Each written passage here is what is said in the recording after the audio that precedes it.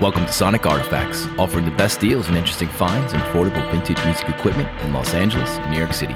This week on our interview series, we sit down with Mikey Demas of Redbeard Effects. Building, testing, and shipping out of the UK, Redbeard Effects makes highly engineered, handmade pedals that are durable and ready for years on the road. This is your host, Brian Shalomey, signing in from LA.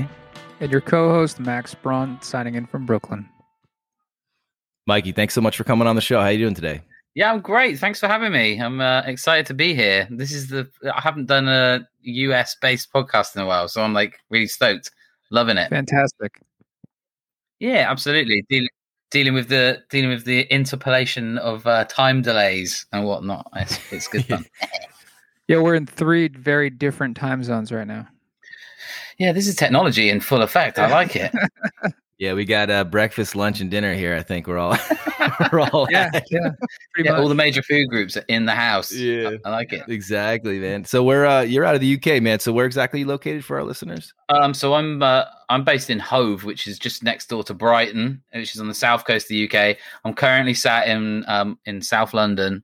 And our Redbeard Effects' operation, if you like, sort of happens just near Oxford in the UK. That's a place that people have heard of too.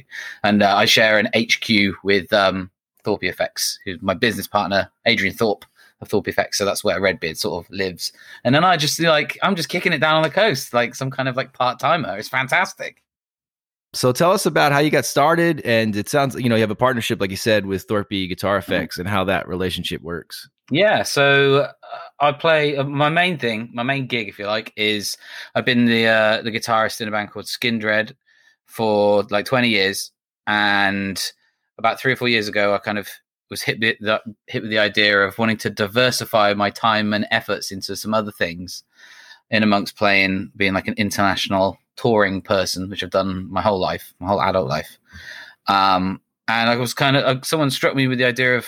A friend of mine said, well, why don't you start you're a big effects guy, like you love pedals and stuff, you're a nerd with that kind of thing. Why don't you start a company, like making and selling them? And I was like, I wouldn't even know where to begin. Like, how would I wouldn't even know where to start. I'm kind of like, I've got this kind of perfectionist thing going on where it's like, I could totally buy a bunch of kits online, make them in my bedroom, solder them, make them look, print some decals, stick them on, but I'm like, that kind of effort, no one's going to buy them.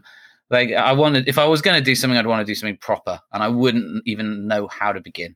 So at the time I went to I basically was full of like, no, I can't do it. And then my friend totally just shot me down one little excuse after another of like, that's BS, that's rubbish. You could totally do this. That's not true. And I was kind of left pretty defenseless of like, yeah, they've actually got a really good point. I've just never considered that it's something I could do myself. So I went to my friend Adrian Thorpe, who had known for a little while, in a semi-professional capacity.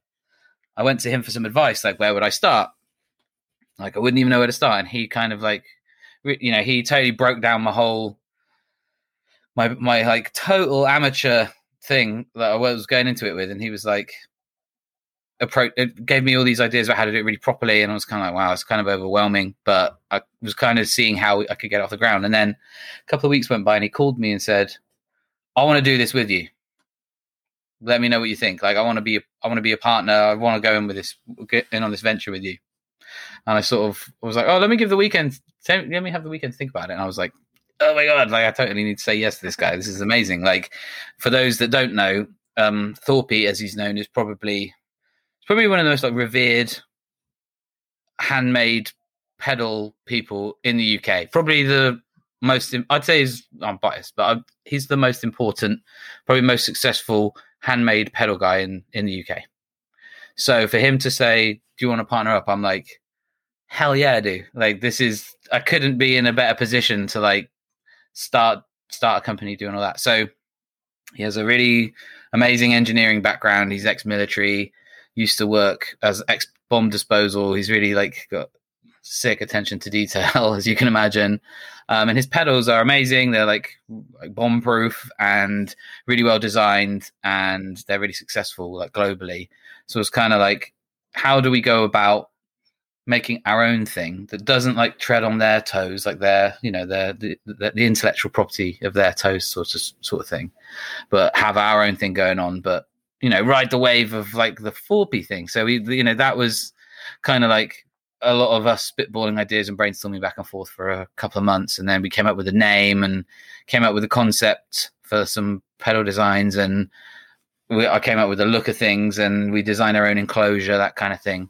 Because what my understanding of like how you make pedals is, you buy a load of Hammond enclosures, you buy a load of guts, you make it all, you put it all together, paint it a pretty color, and boom, you've got like. I didn't really think how could you. I wouldn't have known where to go, who to call, or how to go about doing anything at scale. Do you know what I mean? In my mind, I was like, sure, I could knock out 20 pedals. Of course, yeah, I could do that. I've made one before, like from a kit. I know how to solder, but I wouldn't know where do you go to like. It's like that scene in Almost Famous where that manager comes in to replace the manager. He's like, I know how you don't get charged like for the ice at like Madison Square Garden or whatever it is, like that kind of thing. And it's just like someone coming in and going, "This is how you do it properly." And I was like, yeah, mind blown. And that was like a few years ago. And we've grown from strength to strength really in the past 3 years. We actually launched in September 2019 with our first pedal, which was called the Red Mist Mark IV, which is kind of like a play on the Star Wars thing, where it's like Episode 4 is like the first one. It's like there's been 3 that no one's ever seen or heard. And the Red Mist was kind of like this gnarly, high gain, really powerful EQ, active EQ, like 3-band EQ distortion pedal. The idea was it kind of can turn like a Fender Blues Deluxe or whatever into like an orange Rockaverb. You know what I mean? Like it makes it sound really like big bottom end, really tight, high gain, kind of like riff monster machine kind of thing. If that's your jam, which it is for me. And that pedal was kind of born out of a necessity of like when I do touring and you go to Europe, as you'll know, like you get stuck with certain types of backline that doesn't do your thing. And so you need like a Swiss Army like knife bag of tricks to kind of plug something in and spice an amp up. And I was kind of like, I've never really been into tube screamers or, a rat pedal is sometimes too much, that kind of thing. You just need like a pedal which is kind of one pedal can do a thing to any kind of amp, and that the Red Mist was kind of like ticking that box too. We launched that in September 2019, and then we made the slightly premature decision to go to NAMM in 2020. I say premature just because it was totally awesome, and I totally can't wait to go back there again. But not many companies launch, and then 3 months later they're like, "We're going to NAMM." But we just did it. We were like, screw it. We're gonna put the money into it. We're gonna do it, and I'm really stoked we did, because we launched our second product at NAMM, which was the Honey Badger Octave Fuzz, which is like this really killer fuzz it's got 2 separate octaves down that are like blendable and foot switchable. So it's a bit like the Blue Box, but actually usable. Like the volumes, it's got tons of headroom, so it gets really loud. Like it's got lots of usable settings, but it's got a similar kind of glitchy analog weird tracking vibe that the Blue Box does a bit. That's probably something I could compare it to the most, but it's still quite different. Yeah, the Blue Box has like no controls. It's just the Blue Box has no controls, and the only usable setting is with everything kind of maxed out. Anything less, and it's like it sucks the volume off your original tone, and it's like they've never really changed the design. But with ours, it's like we try to at least have midday-ish on the volume knob is like that's like your true bypass kind of setting, and then anything above that is like a riot. So the Honey Badger will like blow an amp up if you let it. And then we obviously released our most recent product just a couple of weeks ago, which we can get into. But that's kind of where we're at right now.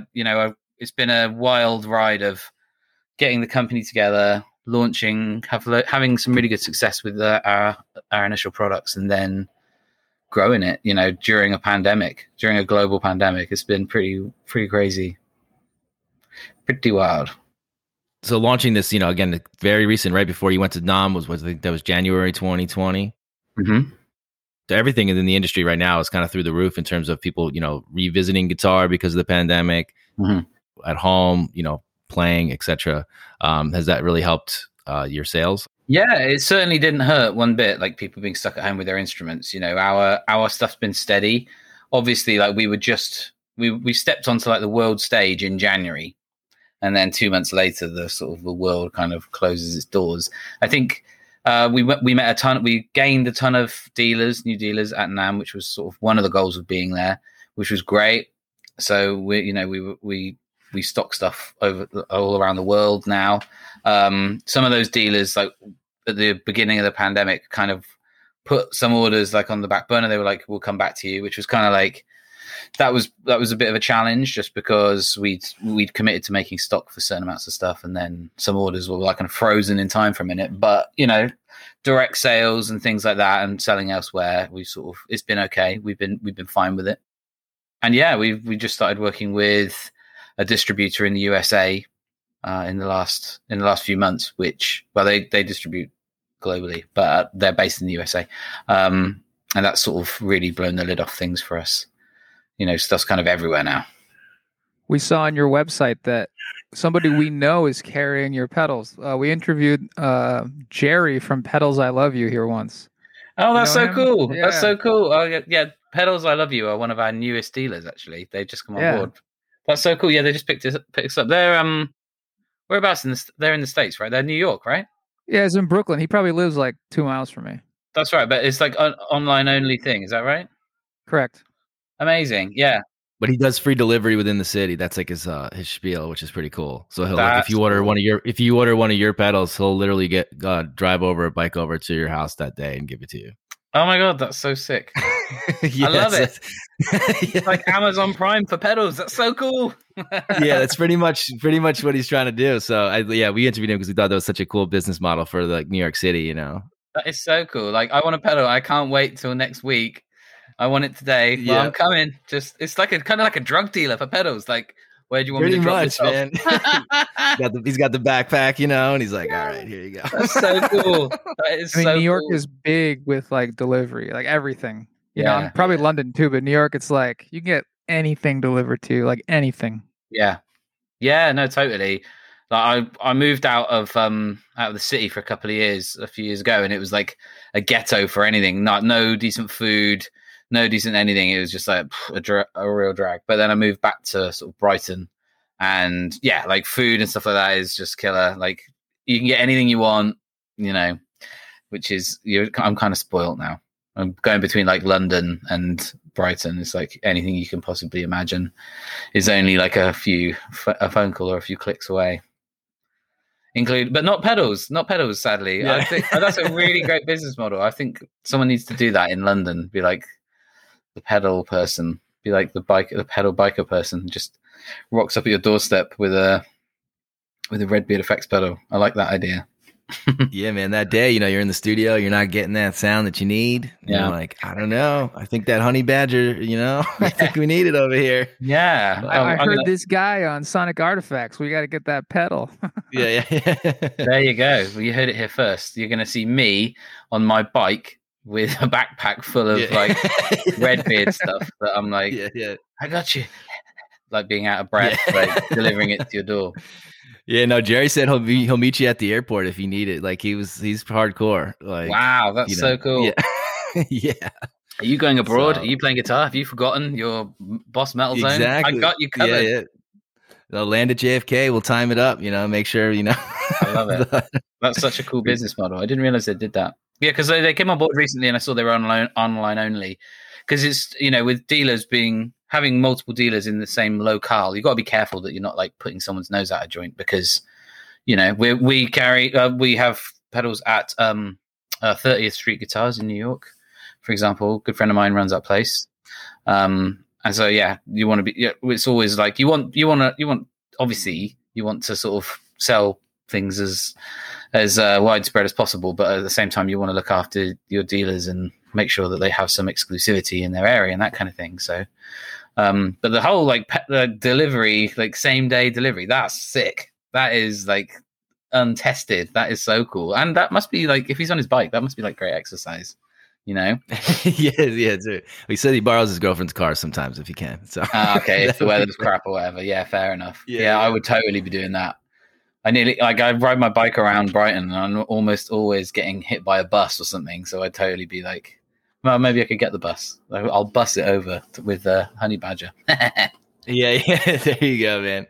No, that's great. So, did you start building pedals yourself? Like you said, as a hobbyist, you built some kits. Like, how does this? Because this is a big leap, and he's obviously getting, connected with Thorpe is like you're getting right in the main line of how this whole thing goes down, scaling up. Right, totally. Like I was always, I'm kind of like one of those controlling, meddling, fiddling types who's like, I've always been quite aware of how my gear works, and I've never been I've always been taking stuff to pieces to figure out how it works. Like, it doesn't mean I necessarily know how it works, but from when I was a kid, like my dad was in the Air Force as an electronic engineer.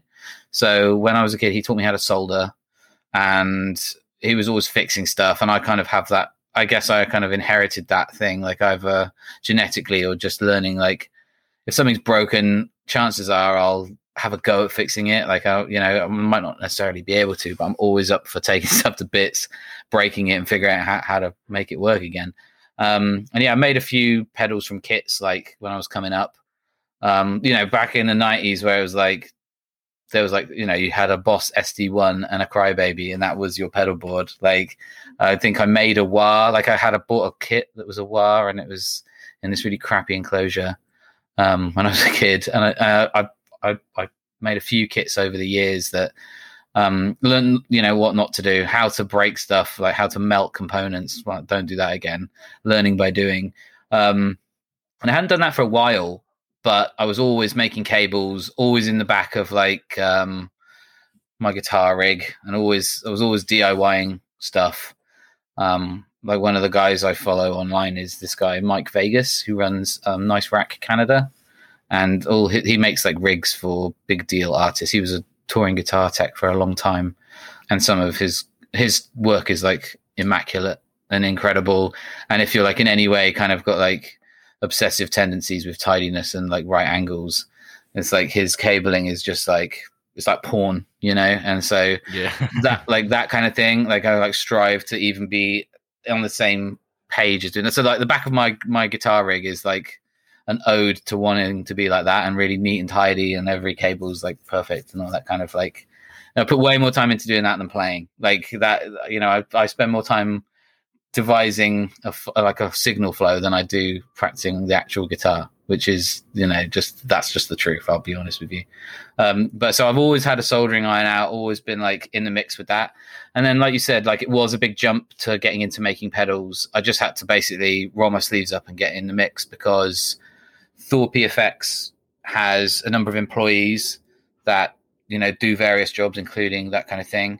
And I kind of had to prove myself that I could like not screw up our stuff. I actually did some soldering for Thorpe and Thorpe Effects also, to kind of say, I can do this. I'm not, I'm able to do it. And so basically, when the biggest thing I think was when in this year, when we released our last products, which we'll talk about, Thorpe was releasing a pedal at the same time. All his staff were all hands on deck to release this pedal, the Pulse Doppler that they've just put out, which is this incredible phaser, which is a very complex build. And his wife Georgia, who's also his business partner with Thorpe Effects, was just about to give birth to their son, who's now arrived, and that's all happening. But back in May, she was just about ready to give birth, and so it fell to me to basically put together the entire first run of the Angry Rhubarb, which is our last pedal we just put out. So I was sat making like 150 of these things from scratch. Like, I made a bunch of stuff last year too, like various elements of our other products, but it was more like, make 10 of these, do 20 of these, like, more paced. And I've always been active in putting stuff together, but the actual run of Angry Rhubarbs we've just done, were all made by me, like every bit of it, which was a lot of work. I did that and made a bunch of Thorpe stuff as well over the course of about 3 weeks. Made about 175 pedals, I think, in 3 weeks. In like 3 weeks, something like that. Maybe a month, but it was super tight. Intense. Yeah, but it was cool. I'd love the work actually. Sad to say, I find it quite meditative. Just having like a set of processes that you have to go through, repeat.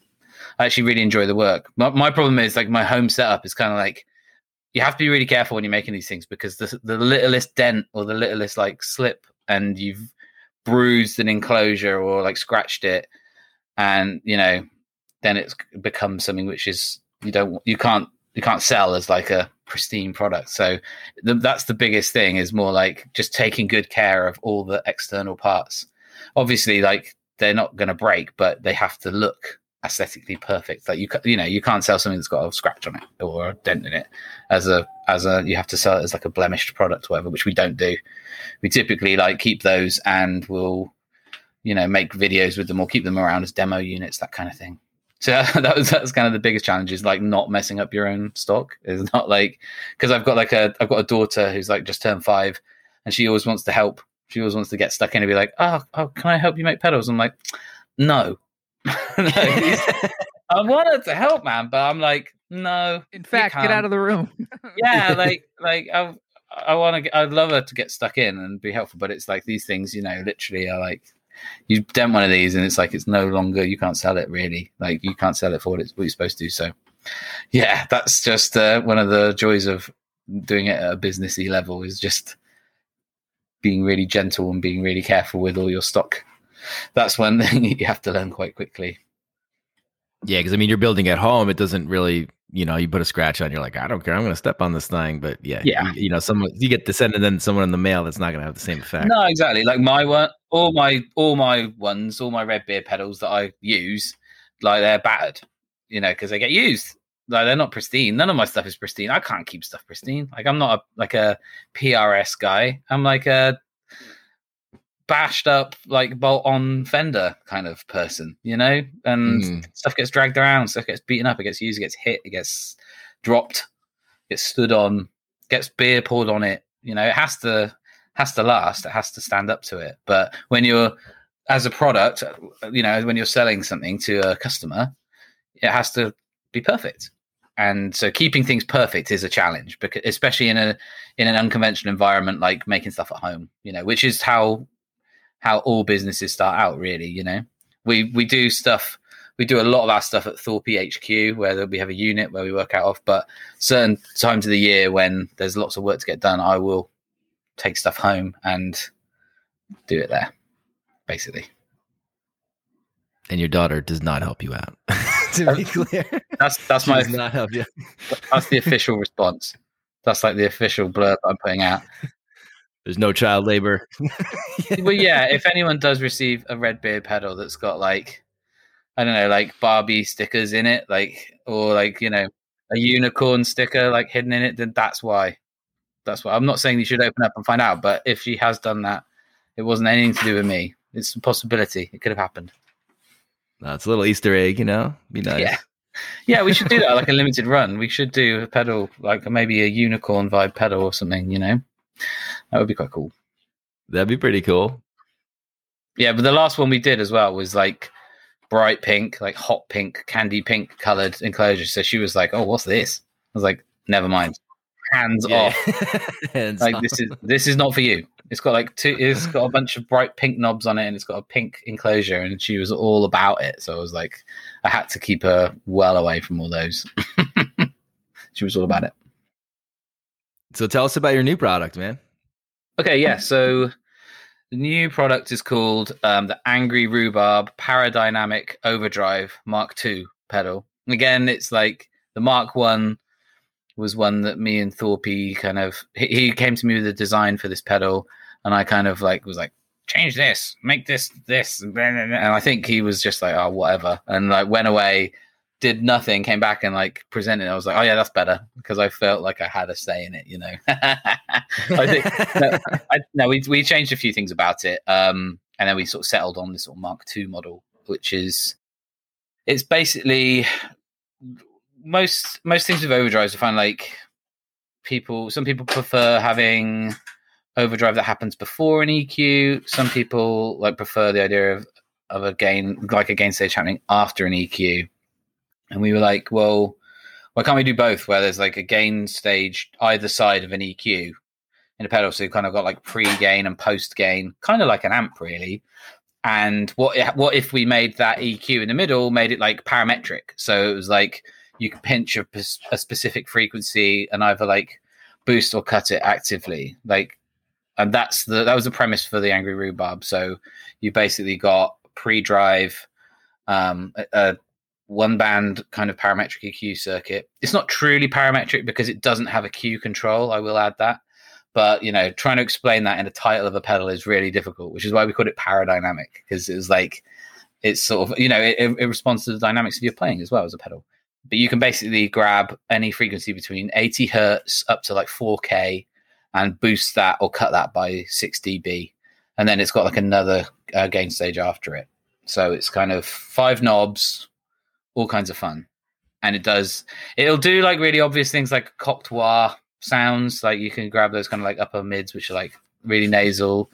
It'll do all that stuff straight off the bat, but it will do, like when you dig into it more, it will do kind of really cool Queens of the Stone Age-y kind of tones, and it'll do like full-on Marshall sound. You can make it sound like a Klon. You can make it sound like a more glassy Fender-y kind of.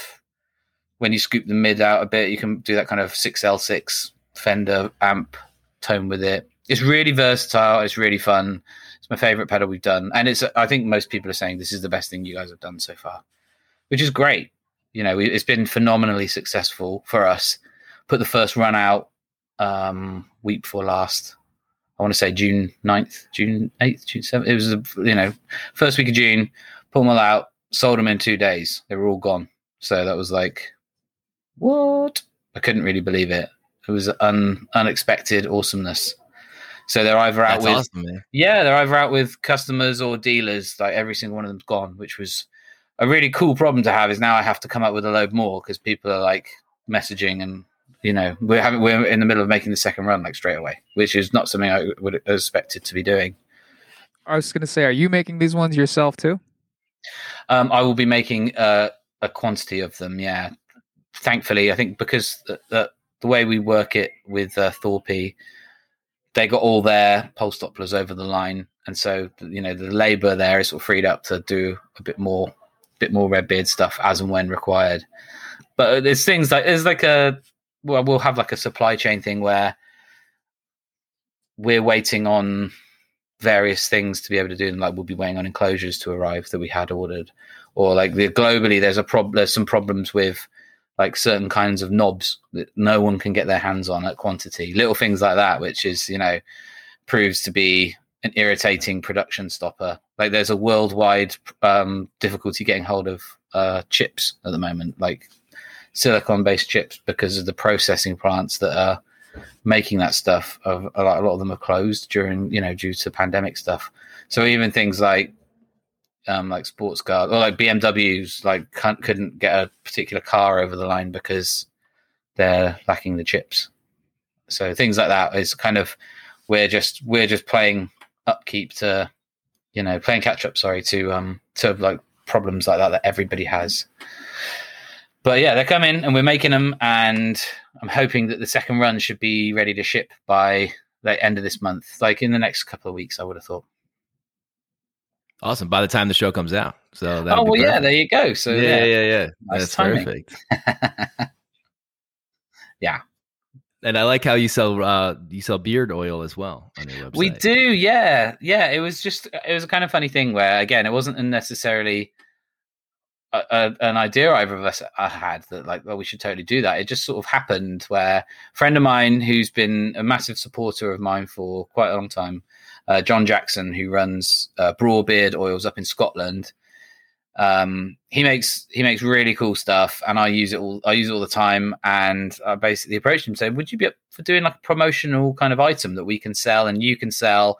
And it just, it's like I wouldn't know how to begin making beard oil again. So it was like, why don't we just approach someone who does this, get them to do it, and it'll be mutually beneficial for one another. And sure enough, he made this really great smelling beard oil, and we branded it, and it really took off. Like we both sold loads of them, and we continue to make it because we thought we'd just do a run of it, but we sold all of them, and then it's something we sell all the time, which is totally wild.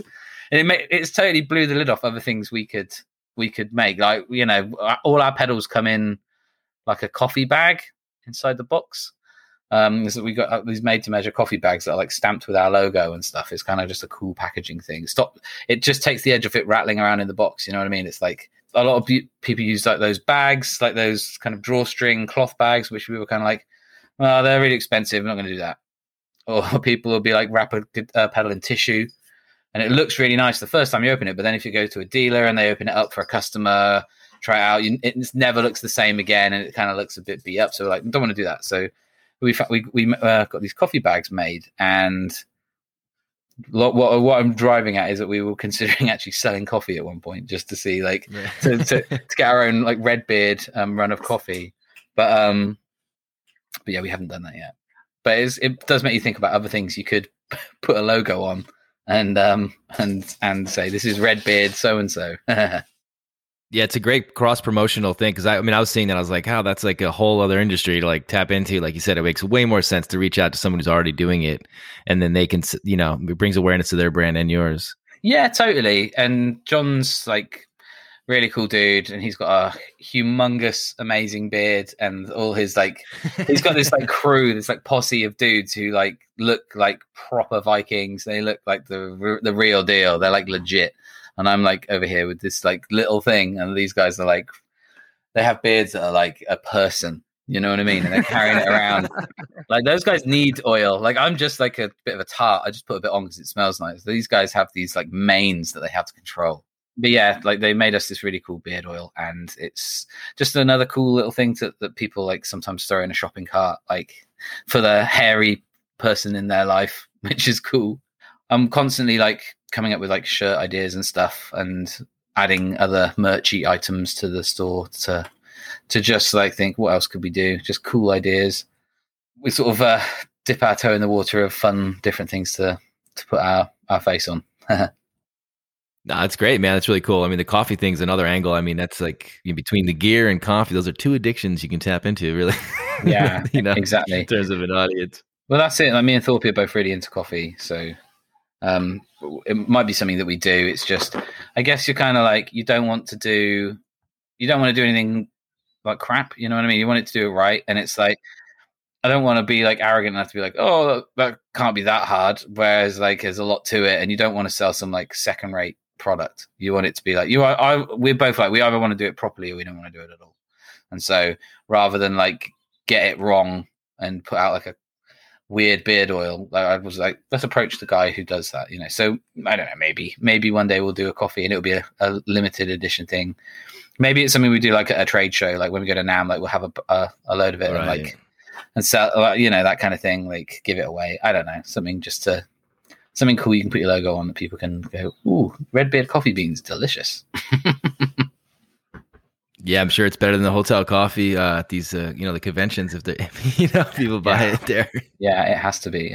Were you guys at NAMM at all? Did you guys go last time it was a thing? No, we weren't around then. Were we? No, I don't think so. No, I mean, we just started the show. No, we weren't around then. We started. When did we start? January? Yeah, or the first week in January of 2021. So we weren't around then. Okay.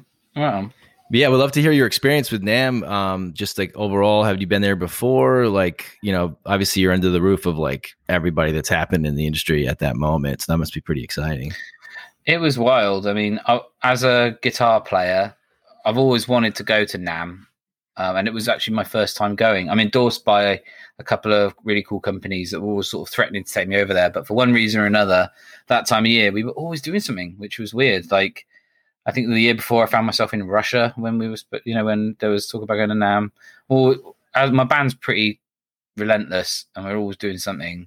And even if we weren't touring, it'd be like, well, we need to be together and writing or something. So one reason or another, it never happened. And then, luckily, starting a company was my total excuse to go. So again, it was really cool to go with Thorpe and the gang, and we had a big booth that we split into two and did the two things, and we were in with all the effects people, which was kind of cool. I didn't really have a chance to walk around too much, like other than to go out and smoke a cigarette, which I don't smoke anymore, but I was smoking at the time. I would be out smoking cigarettes and that kind of thing, walking around that hall, seeing all the other companies. But it's kind of like, it reminded me of like a bit like a music festival where you see friends that you haven't seen for years and that kind of thing. Because I've been around a long time, and a bit of a dinosaur in the gear world. I know loads of people. I've worked with loads of companies, and just being in one place with all your mates is just a cool thing. It's tiring and it's like loud and crazy and all those things. But yeah, it was an amazing experience just to meet people stateside, meet people from all over the world who like were excited about what you were doing.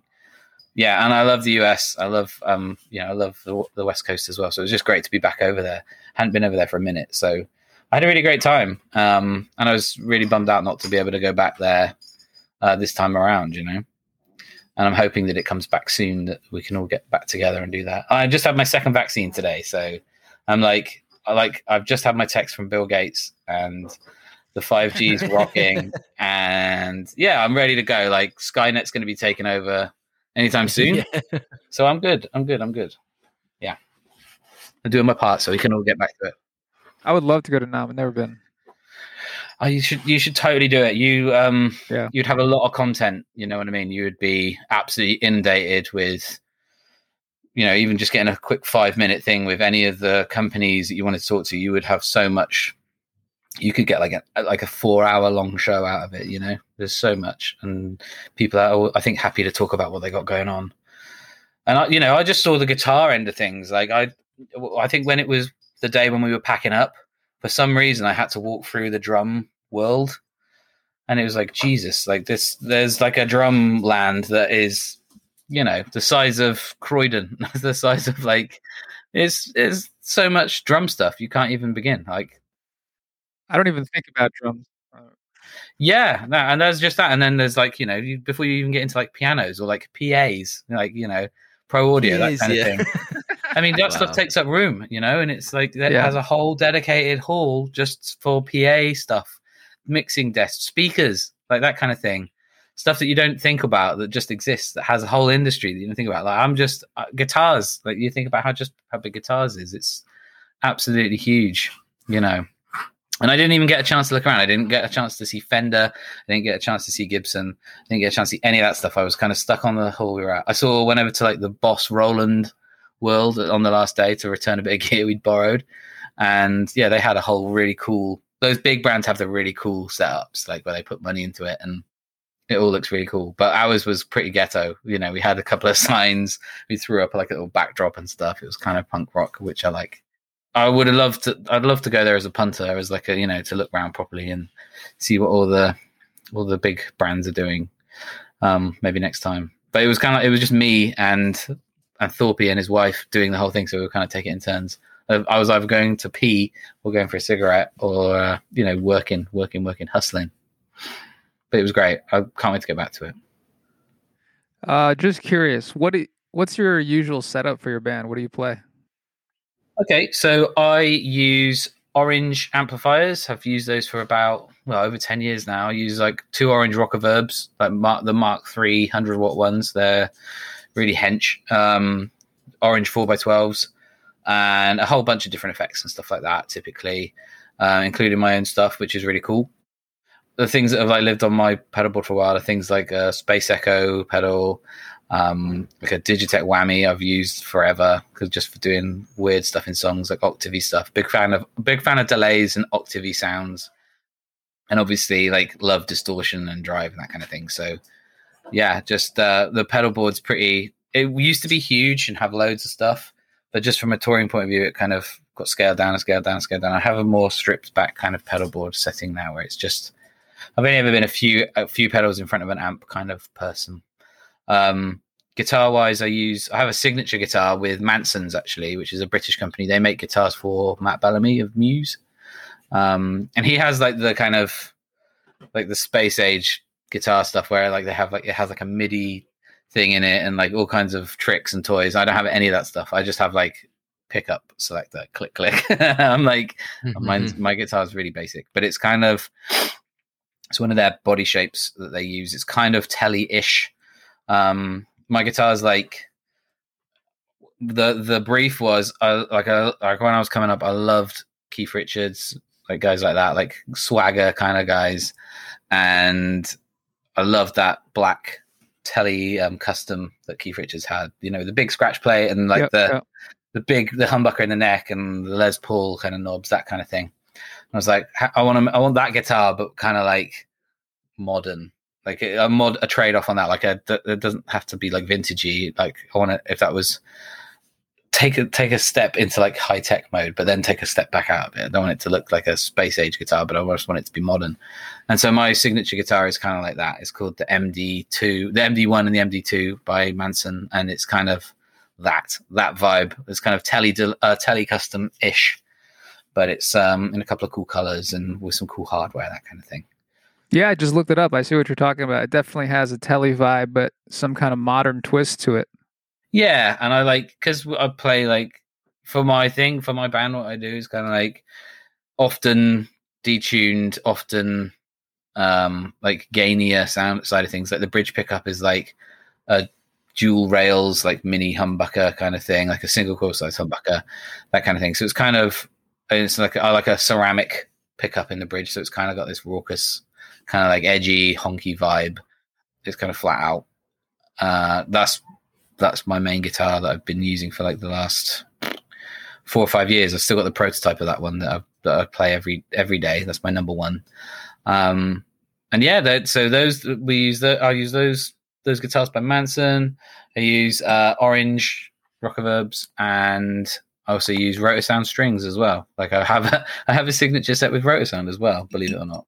I have a set of they're called MD10, and they're like 10 to 54. So they're like really cool for drop tunings and stuff like that. Like, but without being stupidly big. I play in drop C a lot of the time, and they kind of do that thing quite well. Yeah, I do drop C sometimes, but it's pretty funny. Like I tune like standard tuning, but then I just tune the low E all the way to C. Oh, okay, cool. It's pretty, it makes you trip out a little bit because you got to like reverse some things, like the shape of chords, but it's pretty neat.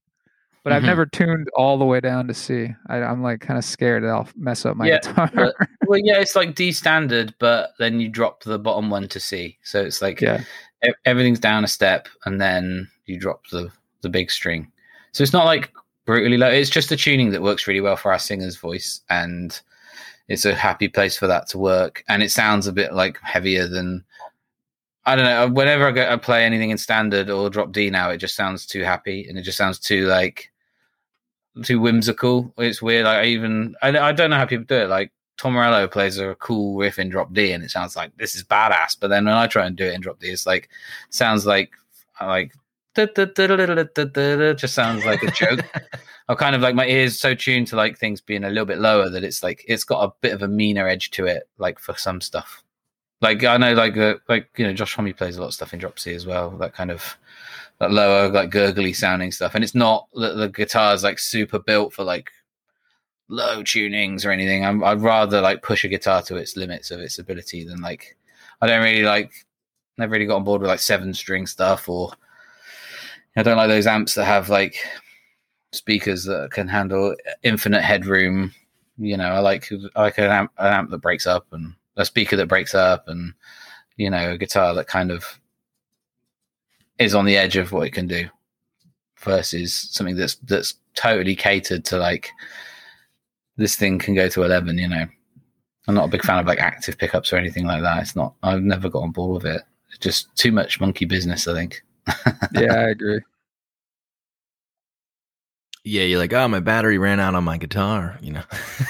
Like, I just never found one that I like the sound of. I don't know. I feel like those EMG things, it's like they make everyone sound the same. Like I don't know. Loads of guys use them, but loads of people use them, but they make every guitar sound like now it has EMGs in.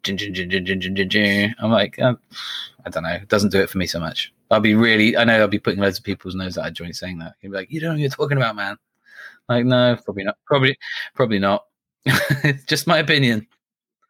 Yeah, if you don't like it, you don't like it, I mean, that's the whole thing. There's a lot of choices out there. Well, I haven't tried a lot of stuff, I'll be honest. Like, I think this is the thing. Like, I'm left-handed, So I had like a custom shop Strat built for me like a few years ago, about 10 years ago, and they were like, "Oh, what sort of neck do you want on it?" I'm like, "What do you mean?" I'm like, "Well, lefty man." I'm like, well, do you like a 60? Do you like a 52 or a 59 or a 61 or a 63 or a 60? Like, what's your preference of Strat neck? I'm like, dude, I've played a Squire. Do you know what I mean? Like, I've played like a Spencer Squire. They don't, you don't get your hands on things like that when you're left-handed. It's just like things that other people. You're like, does it have the knobs at the right end? Yeah. Is it? I'm into it. Like, is it strung upside down? It's no. Is it, are the knobs on the right side? Am I going to be brushing the knobs with my wrist when I play? No, it sounds perfect. So you kind of, as a lefty, you kind of make do a lot of the time. Not so much these days, but definitely when you're like, 10, 20 years ago when I was learning to play, didn't have the options and stuff like that. And even now, I couldn't tell you the subtleties, the nuances between like a 61 telly neck and a 63 telly neck. I couldn't tell you. I don't know. I don't know if there are any differences. It's kind of like that stuff. I'm like, I don't know. So if I'd ever played a guitar with active pickups in, it would have been one that I'd made myself. Like I would have got a guitar, taken it to pieces, put pickups in it, and gone, yes, this is the vibe for me, or no, this is not the vibe for me. And I did that in the early 2000s. I had some EMGs, put them in a Les Paul. I was like, nah, it's okay, and then just never went back to it. Simple as that. And I've never tried anything active since, I don't think. So I'm kind of like, I'm yet to be convinced by those kind of things. Like I like the sound of I really like the Seymour Duncan JB as a humbucker. It's a cool humbucker. I really like certain hot rails in a telly sounded good, which is what my pickups built sort of semi based on in my signature guitar for doing like the high gain distorted kind of riffy thing. But my favorite guitar is one of my favorites is like an ES335 that I have that has like total stock Gibson just PAFs in it, and it just sounds really nice. But it doesn't do like the distorted detune thing, So I don't know. I'm not gonna. I feel like I'm really bashing active pickups here. I'm not. It's all right. You're not a pickup builder. It's all good. It's a different field anyway. It's your personal preference as well. Exactly. I'm yet to be convinced. I'm happy to be convinced. Someone send me some active pickups that I'm like, these are the ones. Haven't heard them yet. Yeah, it's like, prove it, man. Yeah, prove me wrong. I'm that meme guy. I'm like, active pickups suck. Prove me wrong. Yeah. Change my mind. We just interviewed this guy. With Little Thunder pickups. His pickups are insane. It's like they include. He has an octave lower. It sounds like a bassist is playing with you. Wow. You should look it up online. It's really wild. Like when I heard it, it's crazy. It's when I heard what it was, I thought it would sound stupid, but then it sounds fantastic. Billy Gibbons actually plays it. Yeah, it's got a stereo split out, so you can send it to a bass amp and then send it to guitar amp, and it does a double octave down for the top 3 strings on your guitar. That sounds pretty natural. And I don't remember, Brian, but I'm assuming they're active. Like, that right? Really... There's like wild stuff going on inside that pickup. I don't know. Yeah.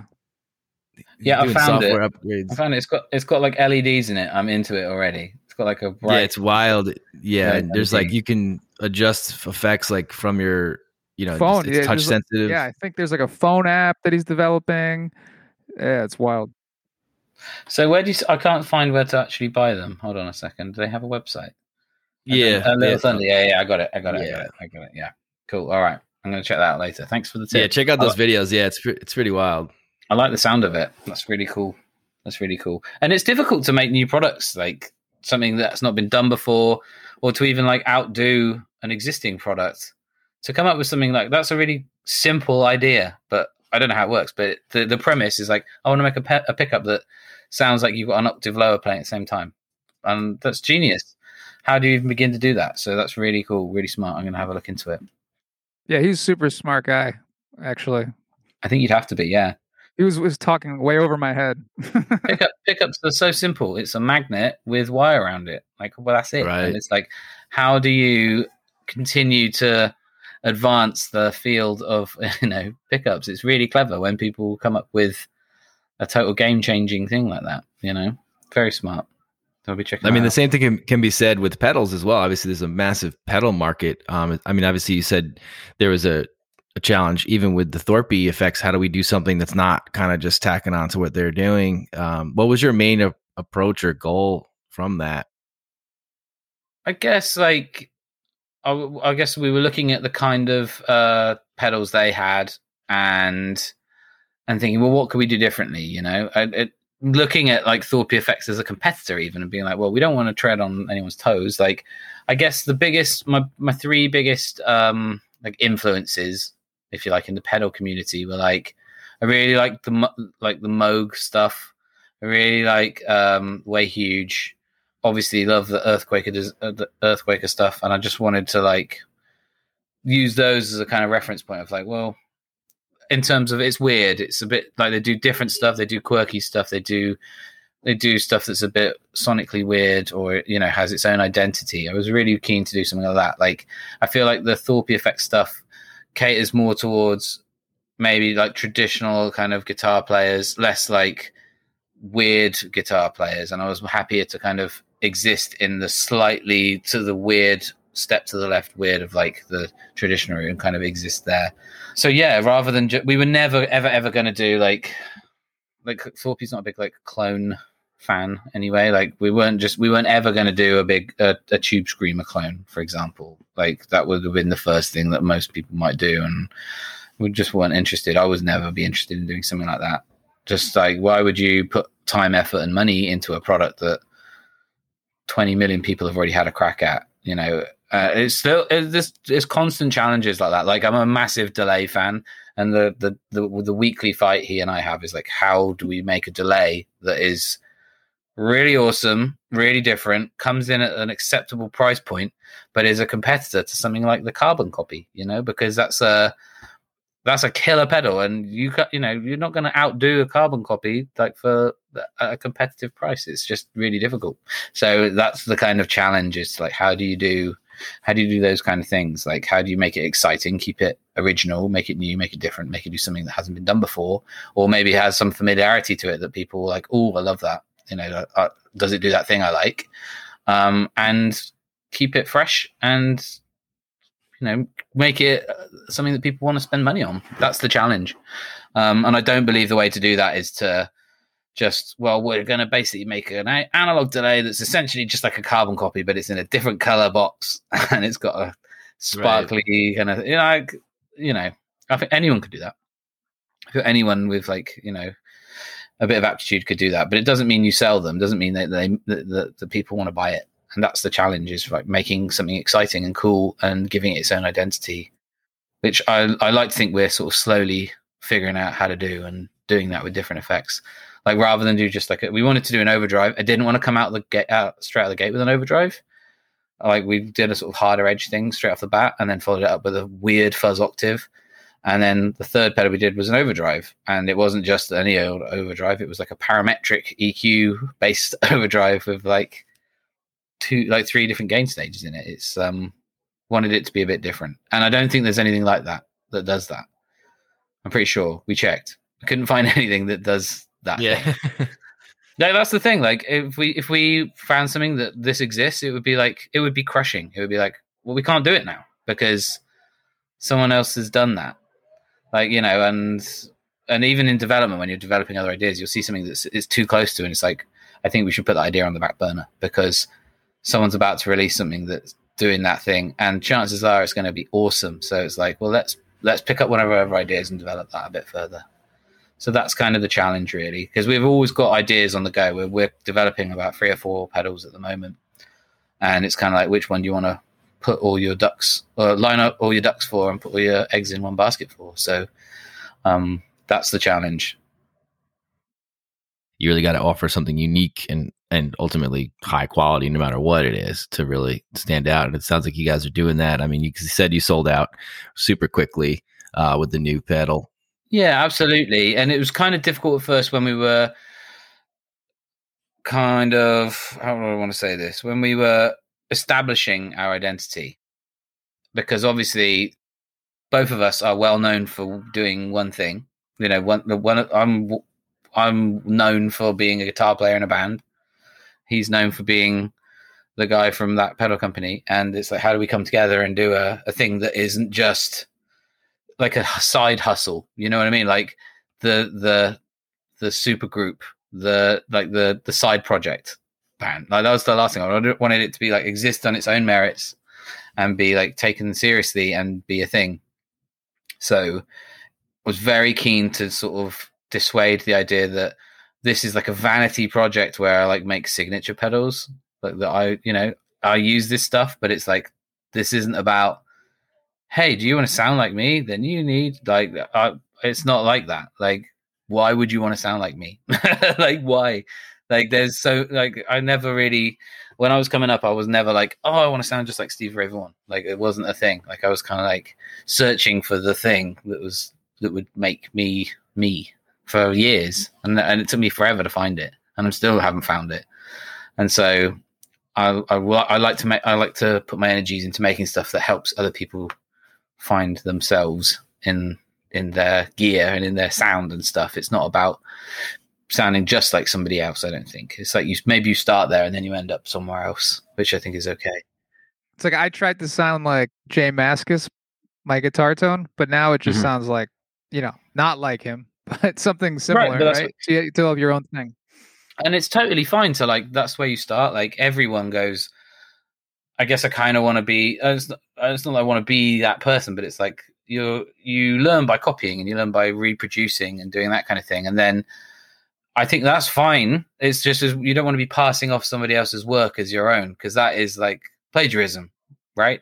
But saying, oh, I'm massively influenced by this guitar player or this pedal company or this, you couldn't release something which was basically just a copy of something else. You want to start with that and then do so much to it that by the time you're done, it's not recognizable. It's so far away from where you started that it's like, oh, this has its own identity now. And I think that was the main thing, really, was just wanting to put stuff out that stood on its own two legs and had its own identity, which I think I'm quite happy with how we've done that, Well, I watched, I've never actually played one of your pedals, but I watched a whole bunch of videos in preparation for this, and they sound fantastic. I like how they sound. Like the distortion ones are like a fuzzy distortion, which is great. Right. Yeah, that's the hairier end of things. Well, luckily for you, there's a person in New York City who will happily bring one round to your door. Same day delivery. No, I think thank you very much. It's very kind of you to say. Yeah, we're they're kind of like the edgier sound of things. It's not haven't yet made anything or got excited by making anything that's like subtle. Always want things to be like you turn it on, you're like, geez, turn it down. Like that's really full on. I like full on stuff. I like to hit something and be like, that's made a massive, impactful difference to guitar tone. I sort of struggle with like those make gooder pedals that are like almost imperceivable. You're like, is it doing anything? And someone's like, oh yeah, it's totally doing something. And then you're like, it's not even plugged in. It's like, oh, okay, right. It's just, like the total snake oil sound stuff. Just going back to what we were saying, I think like it's difficult in a world where like that's totally in a market world that's totally saturated by other things. I think it's hard to be like the first of doing anything because you are taking a lot from other people that have come before. But I think we're the first British company that's like a touring guitar player and an established effects pedal builder working together on new products. I don't think there's anyone else doing that. Certainly not in the UK.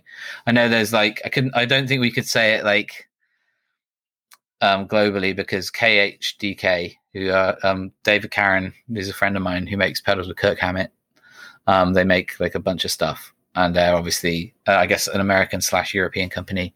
And so I don't think we could say that we've done that because those guys do that. But like we're British, so we get to say we're the first British company doing that. That's awesome, and Kirk Hammett is a pretty good company to keep. Yeah. Oh, exactly. I can't believe they haven't done a wah yet because he's like the wah guy, right? Like they've done. Yeah, totally. They've done like they make some really cool stuff there. They make some really cool limited stuff. I have a bunch of their pedals which are really cool. Like the Scuzz box is a really cool fuzz The Ghoul Screamer was a really cool, like moddable, like expanded modded Tube Screamer. That was actually a really cool pedal. And they did like the Abyss. I think it was like a bass overdrive. That was a really, really cool pedal actually.